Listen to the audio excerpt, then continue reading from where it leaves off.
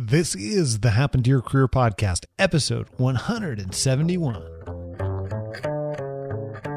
The truth is, those people really determine the quality of your work. You have a boss that's a micromanager, you have colleagues that don't, hold up their end of the bargain, it's going to affect your work. It's going to drive you nuts. Even if you're working a dream job, you're not going to last there a long time if other people don't see the world in a very similar way. So values are very important. Hey, HTYCers.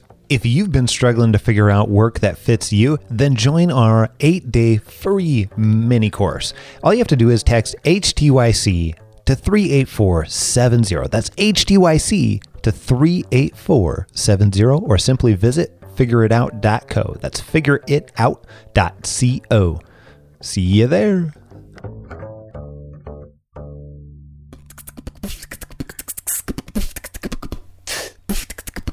This is Happen to Your Career. We help you stop doing work that doesn't fit you, figure out what does, and then make it happen. Whether you're looking to do your own thing or find your dream job, you've come to the right place. I'm Scott Barlow. This is Scott Anthony Barlow, and you are listening to Happen to Your Career. This is the show that helps you figure out what work fits you by exploring other stories. We get to bring on all kinds of experts like Gia Ganesh, who helps people eliminate career burnout and make career choices to fulfill their life goals. And people that are having pretty amazing stories like Regan Hillier, who found herself burnt out on her career and decided to make that huge life change and now gets to help people shift their reality. So these are people that are just like you. They've gone from where they are to what they really want to be doing. And they're just like our next guest, Yuri Kruman. Yuri has a particularly interesting story because his family immigrated from the Soviet Union through his mother's career in science. And like a whole bunch of people, he went down the path that a lot of parents groom their children to follow, that path to a successful career through higher education. And while Yuri was in school, he realized that he was just not great at learning pre-med and he didn't belong in the sciences. And he knew that his passion was in humanity. So he ended up switching to law school to at least walk away from a graduate degree that was pleasing his parents much more so than himself. But it was only after his first job as a paralegal that he had another realization that I think probably all of us can relate to. He couldn't pretend to be good at something anymore, that he needed to work for something that he was actually excited about. So that led us up to where we're going to start with him, which is today. So I'll tell you just a quick couple of pieces to look for in our conversation that I think you're really going to like. One thing in particular, since he's made a lot of career changes, I want you to pay attention to the first signs of when you know you're ready to make a change in your career. And I think that is incredibly helpful, and how some of your past experiences in work and life can help you identify patterns for you to determine what it is that you are naturally good at. And then Yuri shares a little bit about the process and the steps to take and how to pull out some of those patterns from your past. And I push him a little bit on this area so that you can get the very, very most of it. And he does not disappoint, provides a great answer. Okay, so take a listen to my conversation with Yuri Kruman. Here we go. Hey, welcome back to Happen to Your Career. I have with me, I always get really excited about this, but in particular today, very, very interested in our guest's story. And I have a ridiculous number of questions. I always do, but in this case, some off-the-wall questions as well. And before we get too far into it, I want to say welcome to Happen to Your Career. How you doing? Thank you very much for having me, Scott. Really appreciate it. Really excited to be on. Good, because I'm excited to have you here, as it turns out. So let's do this. But before we even get very far in, and I alluded to, you've got this very interesting past that weaves and bobs and ducks, and I don't know, I'm out of adjectives or verbs or anything else that might describe it, but you've got this very, very interesting past. We're going to dig into that. How do you describe what it is that you do nowadays? I do really two things. One is I help mid-career millennials that are coming out of, let's say, banks or large healthcare organizations or pretty much large companies of any sort to either build their own startups from scratch, so they're first-time founders, or I help them to transition to a startup where they can do their life's best work. Perfect. It's almost like you're in the right place. Now people are getting an idea for why you're here to talk about this and have this conversation. Yep. You and I started talking before we pressed the record button a little bit earlier about the concept and also the how to identify what could be the great career move for you and how to actually go about that in the figuring out process, for lack of a better phrase. And we're going to dig into all that too. But I would love to go way back first, because this has been a long, arduous, crazy, up and down roller coaster of a journey for you, as near as I can tell, based on what I know. So where on earth does this journey start for you, Yuri? Well, it starts in a small town in the Soviet Union, now of course Russia, called Pushchino, which is about 80 miles south of Moscow. Two academic parents. My father was a physicist. My mom was a neuroscientist, and we made it out. That was our big thing. So the day that Bill Clinton was elected, we flew into Lexington, Kentucky, of all places. So when you say you made it out, give a little bit of explanation for people. The usual scenario for Soviet immigrant is actually to come as a refugee through Italy, through Austria, and fly to go to Israel, and maybe in the end, I have a chance to go to the U.S., so that's the usual scenario. For my family, it was a little bit different because my mom is a scientist, and, there was this massive brain drain, and essentially all these academic centers in the U.S. were like, sweet, we need cheap, amazing labor. So that's how we got here. That's my mom. She's been a professor of neuroscience. That was the ticket. That was the ticket, exactly. So what happened then? I mean, clearly, I want to come back to that because I'm sure that that's been very formative for you in the first place, just that experience. But what took place from there? Well, we arrived and, first you have this initial shock of, oh my God, everyone's driving a car, and we're like the fools walking in the winter to the grocery store. And we get to the grocery store and we're like, oh my God, all these fruits, and within the winter, can you imagine? It's like paradise. Where you taste the fruits, you're like, okay, they have no taste. So, there's this kind of initial surprise about everything. In the Soviet Union, we had this thing about the streets are paved with gold in the U.S. and all that kind of stuff. Well, hold on. They're not? Are you? I'm still disappointing. Looking for the gold, Okay, so you get here, there's no gold leafing all over the streets or anything like that. It's asphalt instead. And asphalt, and we're walking on it and we're freezing. But, at least for Russians, so we had good clothing for the winter. Yes. Yeah, so, I grew up there. I kind of had the whole Midwestern experience of growing up with wholesome values, and people will stab you in the back, not in the front, like in New York.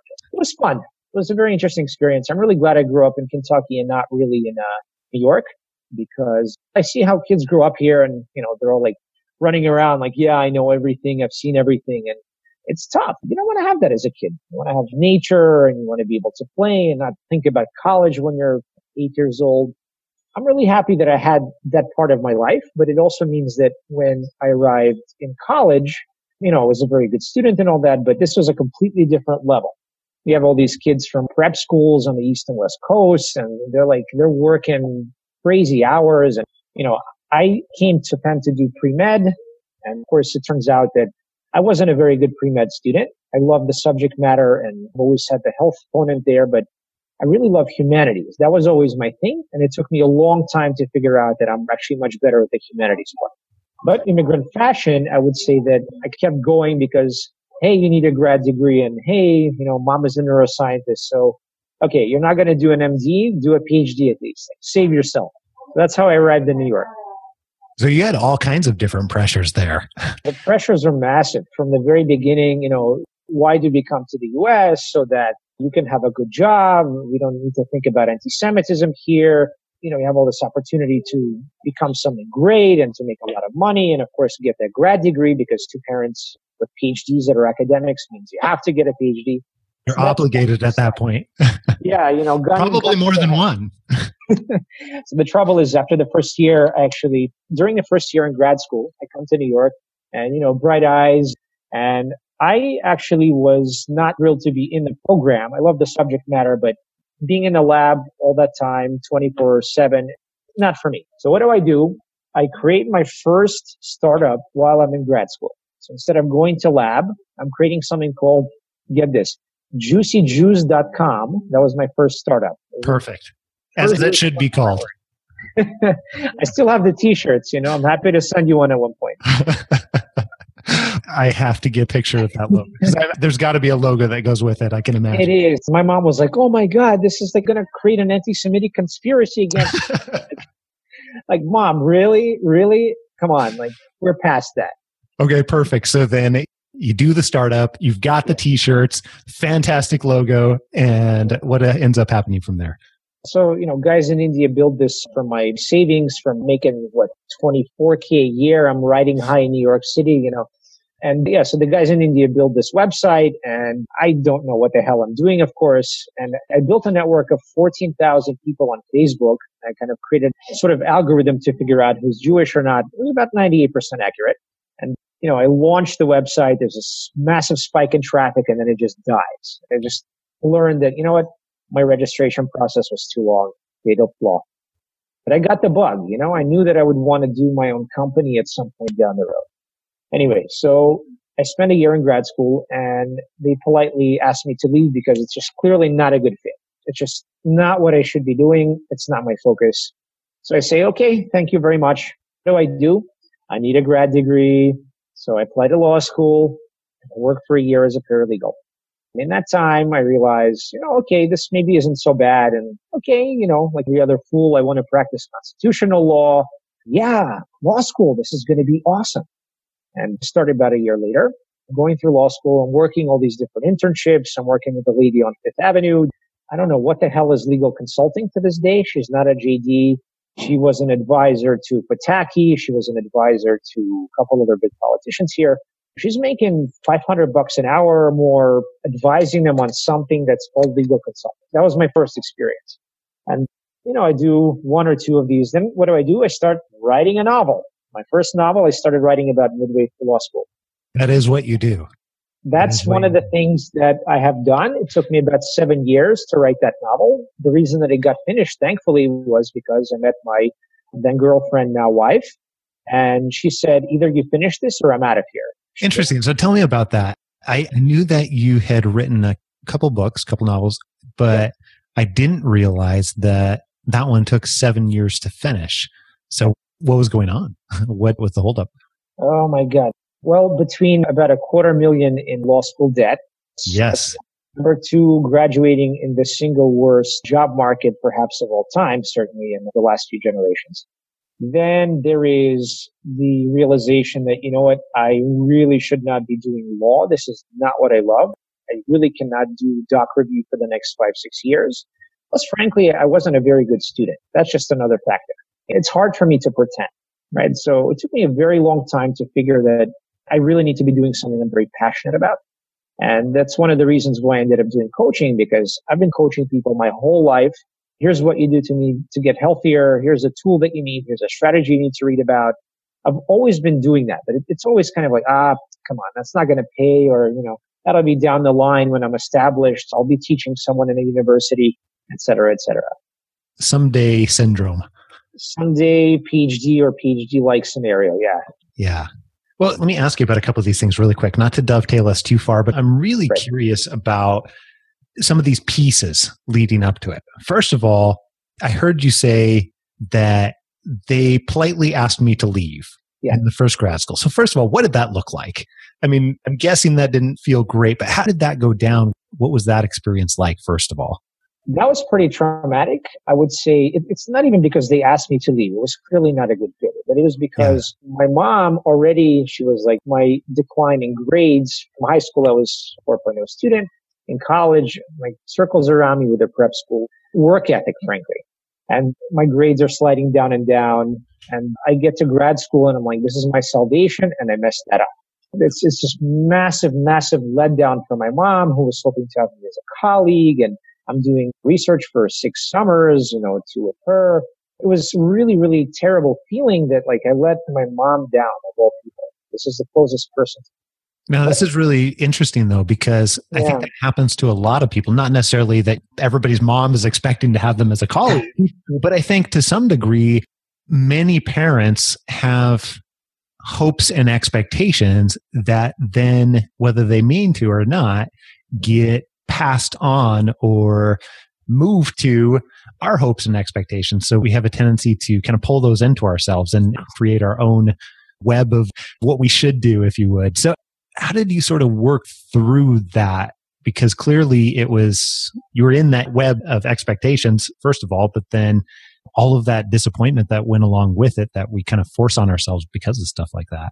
Did I work through it? Mostly, I don't know that I really worked through it. For a very long time, I bottled it up. That's the number one thing, because I've thought a lot about this. I've had also a lot of Soviet people that are my clients, or, if they're not Soviet, they were born to Soviet parents. Yeah. This big thing about you want to go through very hard experiences, almost like to gain credibility in the eyes of your parents and grandparents, because, they went through Hitler, Stalin, they went through discrimination at every level of university and national pursuits, plus the Soviet Union. Needless to say, that was hell. So it's almost like you have to weather your own sage, asterisk T in order to gain credibility, as if like, oh yeah, I'm part of that. Like I have street cred. Other than just the problem of Facebook work well today or. Exactly. It's a martyr's complex. It's a very, very strong thing that I think a lot of people go through. They're like, when their parents they might be very accomplished, or they might have just gone through absolute hell. And you feel like, oh, look at me. I'm like, far above that. Who am I? Like what is my value in this world? I haven't really seen all this misery and all this terrible stuff. And it really weighs on you for a very, very long time until something either in the form of trauma or, I don't know, inspiration or something else forces you to cast that off, because there's nothing in your life in this world which has to make you suffer or to make you continue suffering throughout your life just because you gain credibility. That's total nonsense. Self-induced to some degree. Maybe not at first, but eventually. So how did you cast that off then? What took place? Was there a single event, or maybe even what's the first time where you remember being able to cast that off, if you will? It's a series of events. Okay, so put yourself in this scenario, right? Yeah. You've just finished law school. You know that you don't want to practice law, and it's just clearly not for you, right? You need to pay bills. You got $250,000 in debt. And actually I had to move back in with mom for about 2 months. I couldn't handle any more than 2 months, right? Because when you go back home, you become the little boy again. And, it's not even about the chores. It's about you have your own worldview, and like you can't go back there. That's a dark place. So I moved back to New York. I lived between two friends, one of whom was actually getting married this weekend in Israel. So I'm going to be his best man. That's actually kind of cathartic also. Anyway, so I moved back. I get a job at a hedge fund. It's not even a job, it's a project, right? So I work in a project, and my girlfriend of 4.5 years just left me. And it just happened that I met my wife, who's right here actually. Hi. Hello. Yeah, so we met at that time and we went on a date. I was like, oh, cool, a girl from Morocco. That's really interesting. It turns out she's an engineer and French and all this other stuff. So, things happened very quickly. After 2 months, we were engaged. And we're both not have a place to live. Each of us is living with friends. And we're having a drink, and I get an email. Here is an apartment. One of our friends is moving out. She's getting married. She's like, I want to keep this among friends. So we talk to each other. I'm like, look, this is absolutely nuts. Like, I would never do this, but we both need a place to live. And how about it? We want to move in together. And she's like, let me ask my mom, my grandma, I don't know. Somehow miraculously, they both said yes. And we moved in this great apartment next to Columbia University. It was like a sublet, one of those like under the table situations. And 2 weeks later, I went to get a ring because I'm like, you know what? This is serious. Let's do this. And she miraculously said yes. She's still shaking her head like, my God. See, this is the real secret to how we get the true story. We just set the other people right alongside. It's fact checking on the spot. That's what it is. My story, I tell it very gladly to my clients because that's the real stuff. That's how it's not scripted. It's so crazy that it could only happen in real life. Yeah. And bottom line is I'm with this massive albatross of debt on my back. I don't know how to manage my finances. I'm like, working projects here and there, really, really bad stuff, right? Pressure from having a wife or someone you're going to marry in a few months and the situation. She learns what's going on. Really, really terrible. It's almost broke us apart actually. And we stuck it out, and I had to start figuring out, how do I manage debt? How do I figure out how to manage revenue and this and that? And then eventually I got to a point where I just got so sick of my own nonsense. Like, I don't have my finances together. I'm not going in the right direction. This is just really not a good situation, not healthy. And at that point, I'm like, you know what? I have to do something. I really have to change my life completely. Otherwise, where the hell is this going? And it's really that feeling of being sick of myself and my own nonsense that spurred me to read guys like Tim Ferriss, James Altucher, Ramit Sethi, and just to really research how people overcome all of these issues. I know I'm not the first. That was the first thing. Like, I had to realize that others have been through all these things. And that's the hardest thing when you have a martyr's complex. Right? You're like, I need that street cred. I need to suffer. When you get out of that, you suddenly see life. You understand, okay, people have solved these problems. How have they done it? Let me follow their path because they've been successful. That was the key. That's what got me out. It's not overnight. It's not even over a year or 2 years or 3 years. It's a process, right? It took me a very long time to say, you know what? I'm tired of going between projects, having gaps in between where I'm unemployed and I'm freaking out and how am I going to support my family? Here's one kid, here's another kid, right? And I'm working for one startup, then another startup. You're working for peanuts and you're working for the hope that equity that's not even vested yet is going to be something one day. That's not a great scenario. So also this dovetails into this past year, which is, I'm going to certainly write a book about this. It's just like all of that times 3. So last April, our second daughter was born.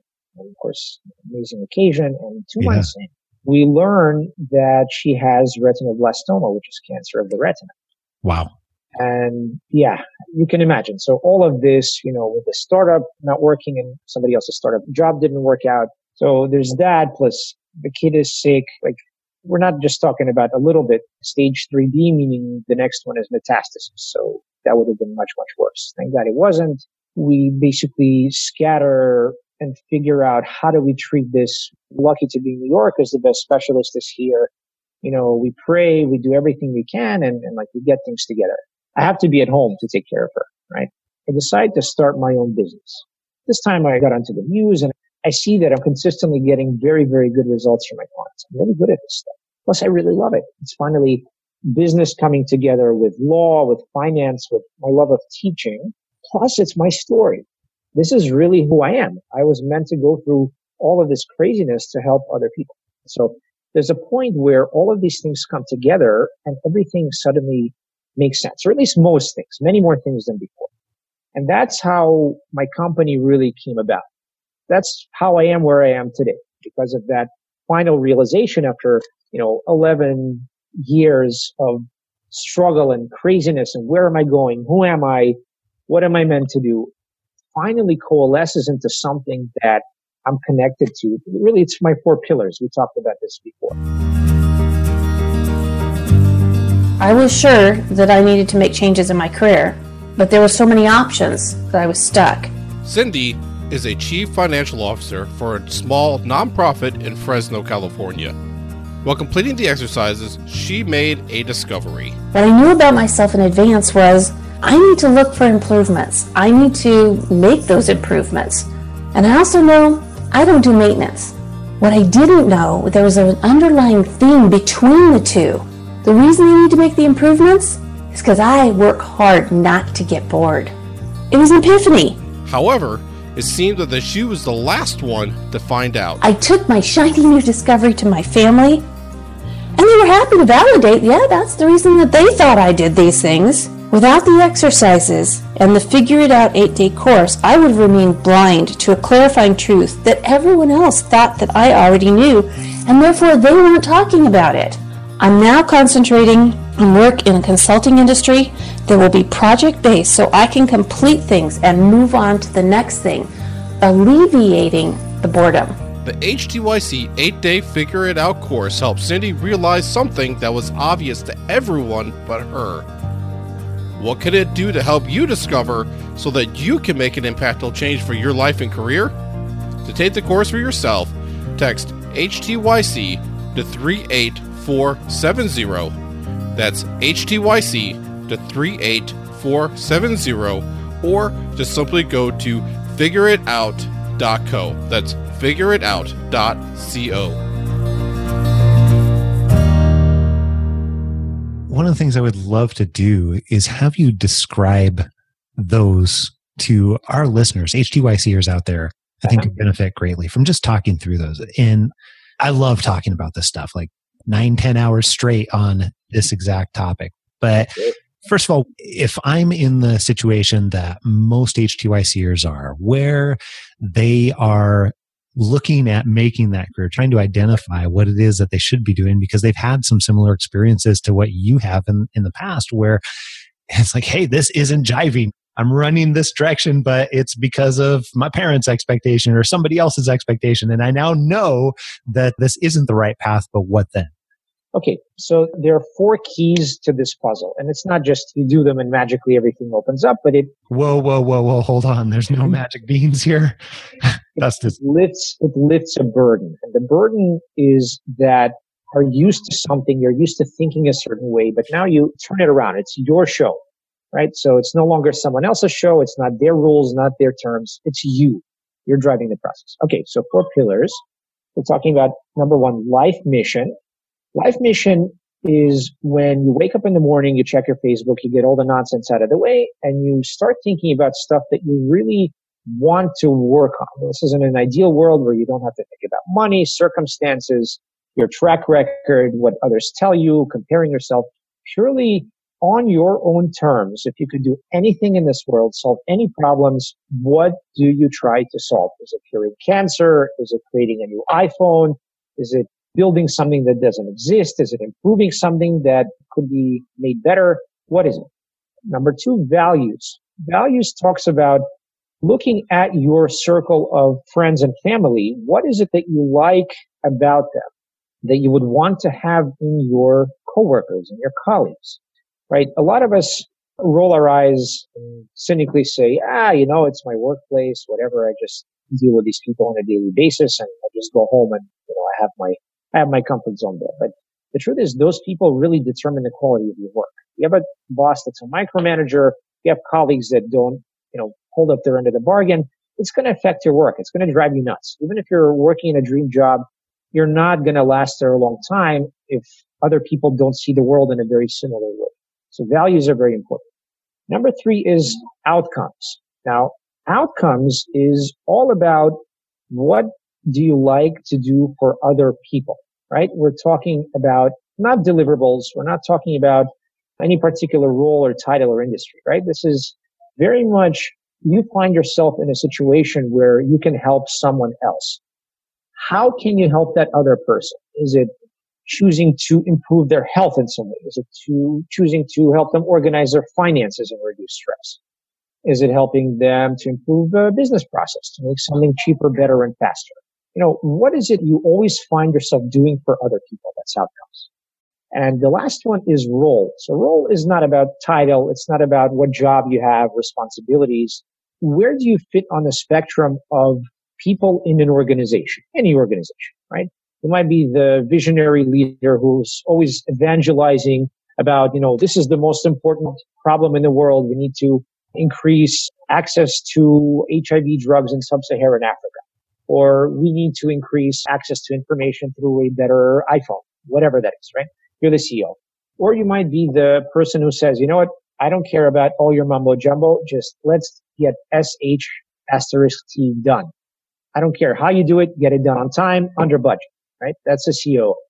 You might be the in-house expert on EME economics. That's kind of like academic safe haven, right? You're the person to whom everybody else comes for expertise and analysis on a certain narrow subject. Or you might be the caretaker of the team. You help everyone else do their life's best work by providing material, emotional support, any other kind of support that they need. And there are other roles, but those are kind of the main ones that I've encountered among my clients. So, let me ask you about that then. I think as I get email after email after email from people, and we talk with our students and our clients and listeners of this show too, we get constant questions about roles. So I really want to clarify what this is and what you mean when you say roles, because I think people jump to what you said earlier, and you said it's not job title necessarily, and it's not some other things that can go along with that.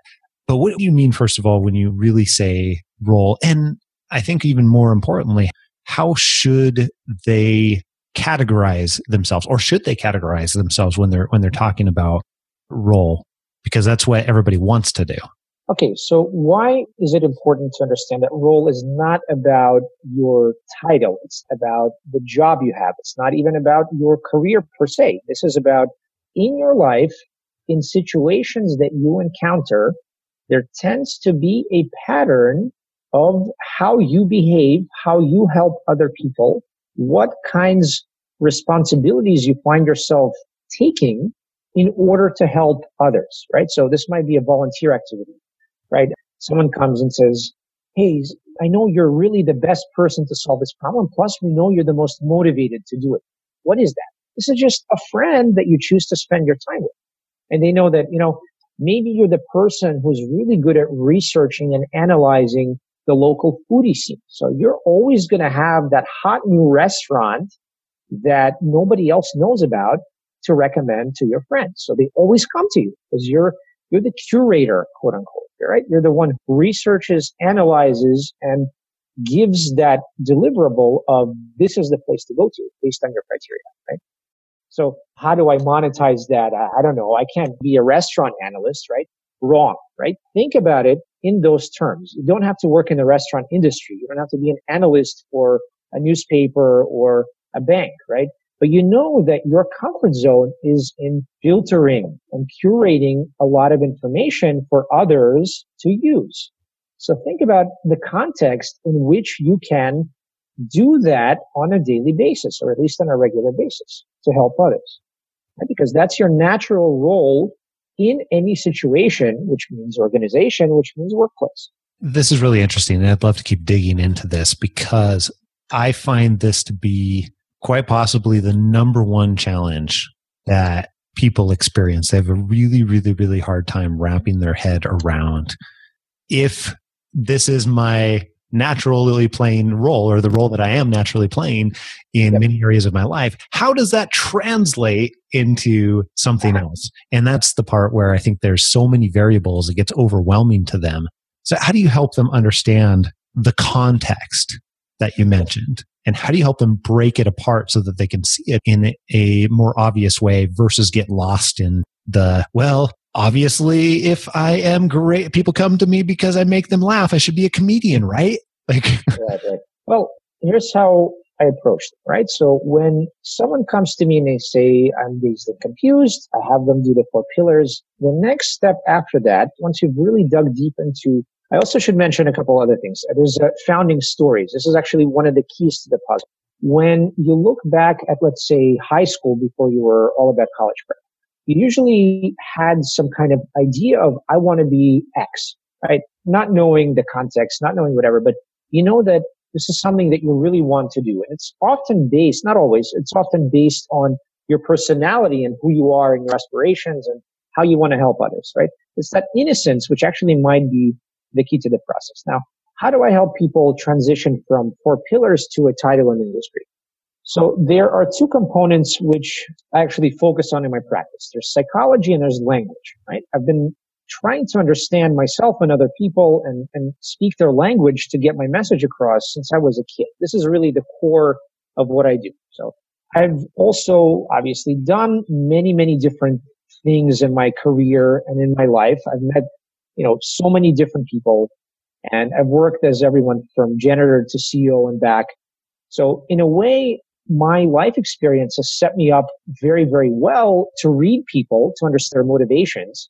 Where do they come from, to get them to talk and tell me those founding stories, and why did they go into what they went into, and how should they use that innocent view of themselves to reconnect to their essence. And when they reconnect to their essence, they can say, I need to be doing this in my job in some form or fashion, right? So there's a lot of this is a science, but it's not a science of personality tests. It's a science of looking back at what I know from my background and my experience, plus that of clients that I've helped, and identifying patterns, right? There are always patterns in the way that people see the world and what they should end up doing. So, for example, there are people on one side, they're very quantitative, right? They look at the world in a way, how can I organize this, right? That's kind of the engineer, coder person that sees things in matrices and neat progressions, series, parallel, etc. And you have others that are on the other side. They see much more in terms of nuance. That's more the psychology, language, humanities side of things. It doesn't mean that you don't have people on, with both components. But one is usually a little bit more predominant or much more predominant than the other. And it's that dominance that really needs to be examined. Like for me, I was always math and science on paper. Always wanted to be pre-med, went into a PhD program. And then I was always much better at humanities. So it should have been an obvious sign that I should do something with humanities, but I just didn't pay attention to it. It's, hey, does it pay? Blah, blah, blah, blah, right? So all these external factors are telling me I should not go for what's stronger in and what I should focus on, quite obviously. I'm much better at it. I think about those things all the time, not as much about neuroscience or whatever on the math side. So going through that process, identifying patterns, I help clients to focus themselves on that essence, to bring out that essence and understand what that looks like in a title and industry. Plus, I help to give them context. So, okay, maybe you're a funny guy, you want to be a comedian, but probably it might not pay unless you're really, really committed to this 100%. Oh, well, maybe not. Right? But what in your job gets you to talk to people, lower their barriers? Maybe it's selling. No, I never thought about that. It's using those threads that I tease out from a person's founding stories, from their background, what they really like to do when they're at their comfort level, right? When they're not thinking about work, not thinking about what image do I have? What is my brand, right? All these technical terms. So what can they do then if they don't have a Yuri right in front of them? If they don't have like a Yuri sitting in their house or whatever else? Clearly they could call a Yuri, but they want to attempt this for themselves. What can they do in order to pull out some of these patterns? Because I love what you're talking about here in terms of there's always a pattern. And I totally agree that just the same way you might go to a mechanic to fix your car versus attempt to fix it yourself, you might go to somebody that is really, really great at finding those patterns and identifying those patterns to assist with that. What would you advise somebody to do that if they want to attempt to find those patterns on their own and give it a first crack at that to look for? The simplest thing that you can do is it's twofold. One is to get away from your usual context, right? This is the one thing that I advise my clients to do when they're doing their core pillars. Get away from your parents, friends, clients, advisors, anybody that you usually associate with that necessarily stereotype you. Oh, my little boy, or oh, is that lazy schmuck who doesn't get his spreadsheets done on time. People by necessity, when they deal with us on a regular basis, have a very fixed image of who we are and what we're capable of.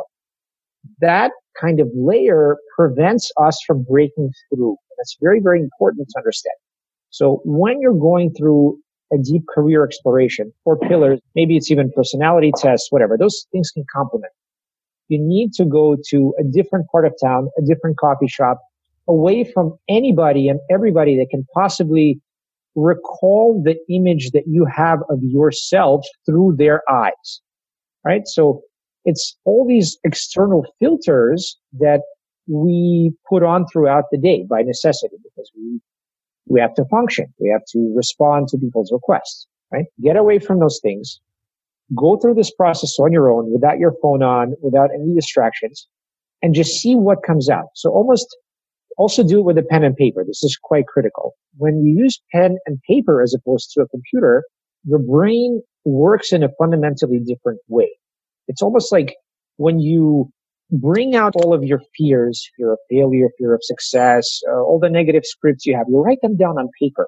It's almost like you get them out of your system. You acknowledge that they're real, and suddenly they no longer affect you quite as much, right? It's the same with your 4 pillars. Once you get something on paper, it becomes real, right? As opposed to even typing. It becomes something tangible. It becomes something that you need to focus on and build upon. That's the number one thing. Number 2, the easiest thing you can do to figure out if something is a good fit for you or not, short of going and spending your time working there, is talking to people that have been through similar transformations. right? So if you want to go from working in a bank to working in a health tech startup, right?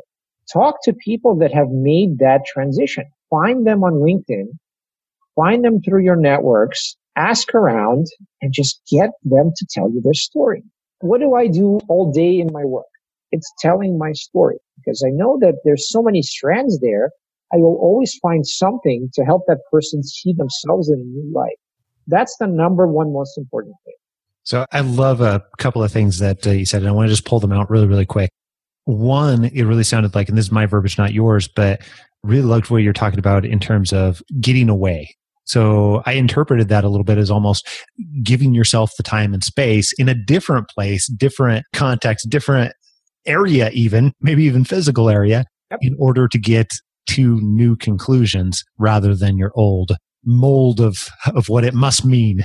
So I absolutely love that. And I don't think that even though we know we should do that, I don't think we actually make the time to be able to do that or understand the benefit of truly giving ourselves the time and space to do that. So that's awesome. And then frame that in a more salient way. Imagine you're addicted to cigarettes, right? What are you really addicted to? Sure, there's nicotine, but it's context, right? You go out and smoke with the same people outside the building every day, and you talk to them about certain particular things. You'll never talk to them in the same way that you'll talk to other coworkers that don't smoke, right? So it's your physical context. It's the time and space in which you engage in the same behaviors over and over that you need to break. So it is very much about the physical component of getting away from your usual haunts, your usual context, your workplace, your home, your family, friends, etc. Because all of that opens up parts of you that you've forgotten, because you're more than just a friend, a son, a colleague. You're much more than that. You forgot because you've been pressured by bills and bosses and track record and fears and all. You've been pressured into $250,000 worth of debt in school and, whatever. Etc. Yeah. Small things, but they add up. Yeah, absolutely love that. The other thing I really enjoy too, that a lot of people I think don't realize or forget, but is particularly valuable in this piece of the process, if you will, is that whole pen and paper thing. For example, give people a little bit of context, but part of the reason why they can't see it, but I'm literally writing on an iPad with a pen and everything like that. Not because, I don't know, iPads are great or anything like that, but it is as close as I can get to duplicating that whole physiological interaction with the thoughts meet pen and paper type process. And it induces you to get to places where you weren't before. And I find that even just in conversations like this, it causes me to get to different places within our conversation than it would if I am typing this up on Evernote or something as we're going along. So I absolutely love that. So big takeaway there. Now, question for you then, to kind of pull this together and wrap up some of this here. For people that are in this place and in this, that want to go through these 4 pillars and want to do some of this stuff for themselves, what would you say is one of the biggest things that they can do just to get started down this path? What would be the one kind of parting piece of advice that you would leave them with for people that are in this situation? Because we have more than a few. Right. As I mentioned, in my process of coming to terms with who I am and my situation and all of the things, all the components, I think the foundational piece was becoming sick of engaging in the same behaviors, in the same places, in the same context, right? Meaning I want to become better. I wanted to transcend the crap that's all around me. That was the number one thing that really forced me to get out of, the martyr's complex and get out of this gloom and doom and go do something about it. And the way you do something about it is go and learn from people that have already jumped from the dark to the light. How have they done it? What concrete techniques and strategies have they used? What do they recommend? What is their story? What can you take away from each of those stories? Read as many as you can. Form a fuller picture in your mind of what applies to you, and bloody well go and do something about it. Maybe if you have the money and the time, take a coach, because the coach is there to guide you and to short circuit through all the dark alleys and the trial and error if it's a good coach. If it's not a good coach, he'll be there a while. Yes, yeah. Very much so. That's the number one thing. Whether or not you take a coach, you must become sick of your own crap in order to change. That's the number one takeaway, if there is any here. Once you're at that point, choose to say no to the BS, say no to people that are not improving your life, say no to people that want to just occupy your time and not provide any value to you. Just say no. That's from James Altucher. I'm sure you've heard about him and maybe you've read him. It's one of my favorites. He's really been influential in my life. Just that alone, being able to say no consistently to control your life, your message, your branding, and the way you see the world. Say no. Very cool. Hey, I really appreciate it very, very much for you taking the time and making the time, coming on the show, telling a bit about your story. Absolutely love this. And some of the pieces that we just talked about too, I think are really incredibly valuable. And I have just completely filled with all of these things as well. So, hey, I want to urge people to, first of all, everything that we talked about will be on the website. Find everything that we talked about. And if HTYCers want to get more Yuri, or they want to get their own Yuri, how can they get in touch with you? How can they find out and learn more about you and what you do, Yuri? Sure. Feel free to go to my website. It's called masterthetalk.com. Everything is there. Very good. Head on over to Master the Talk. I've been on it. Great website. Yuri does a variety of different things, and we only just barely scratched the surface. Yuri, thank you so very much again. I do really appreciate it, and we'll see you next time. With pleasure. Thank you so much for having me on, Scott. It's been a great hour. I really appreciate your time.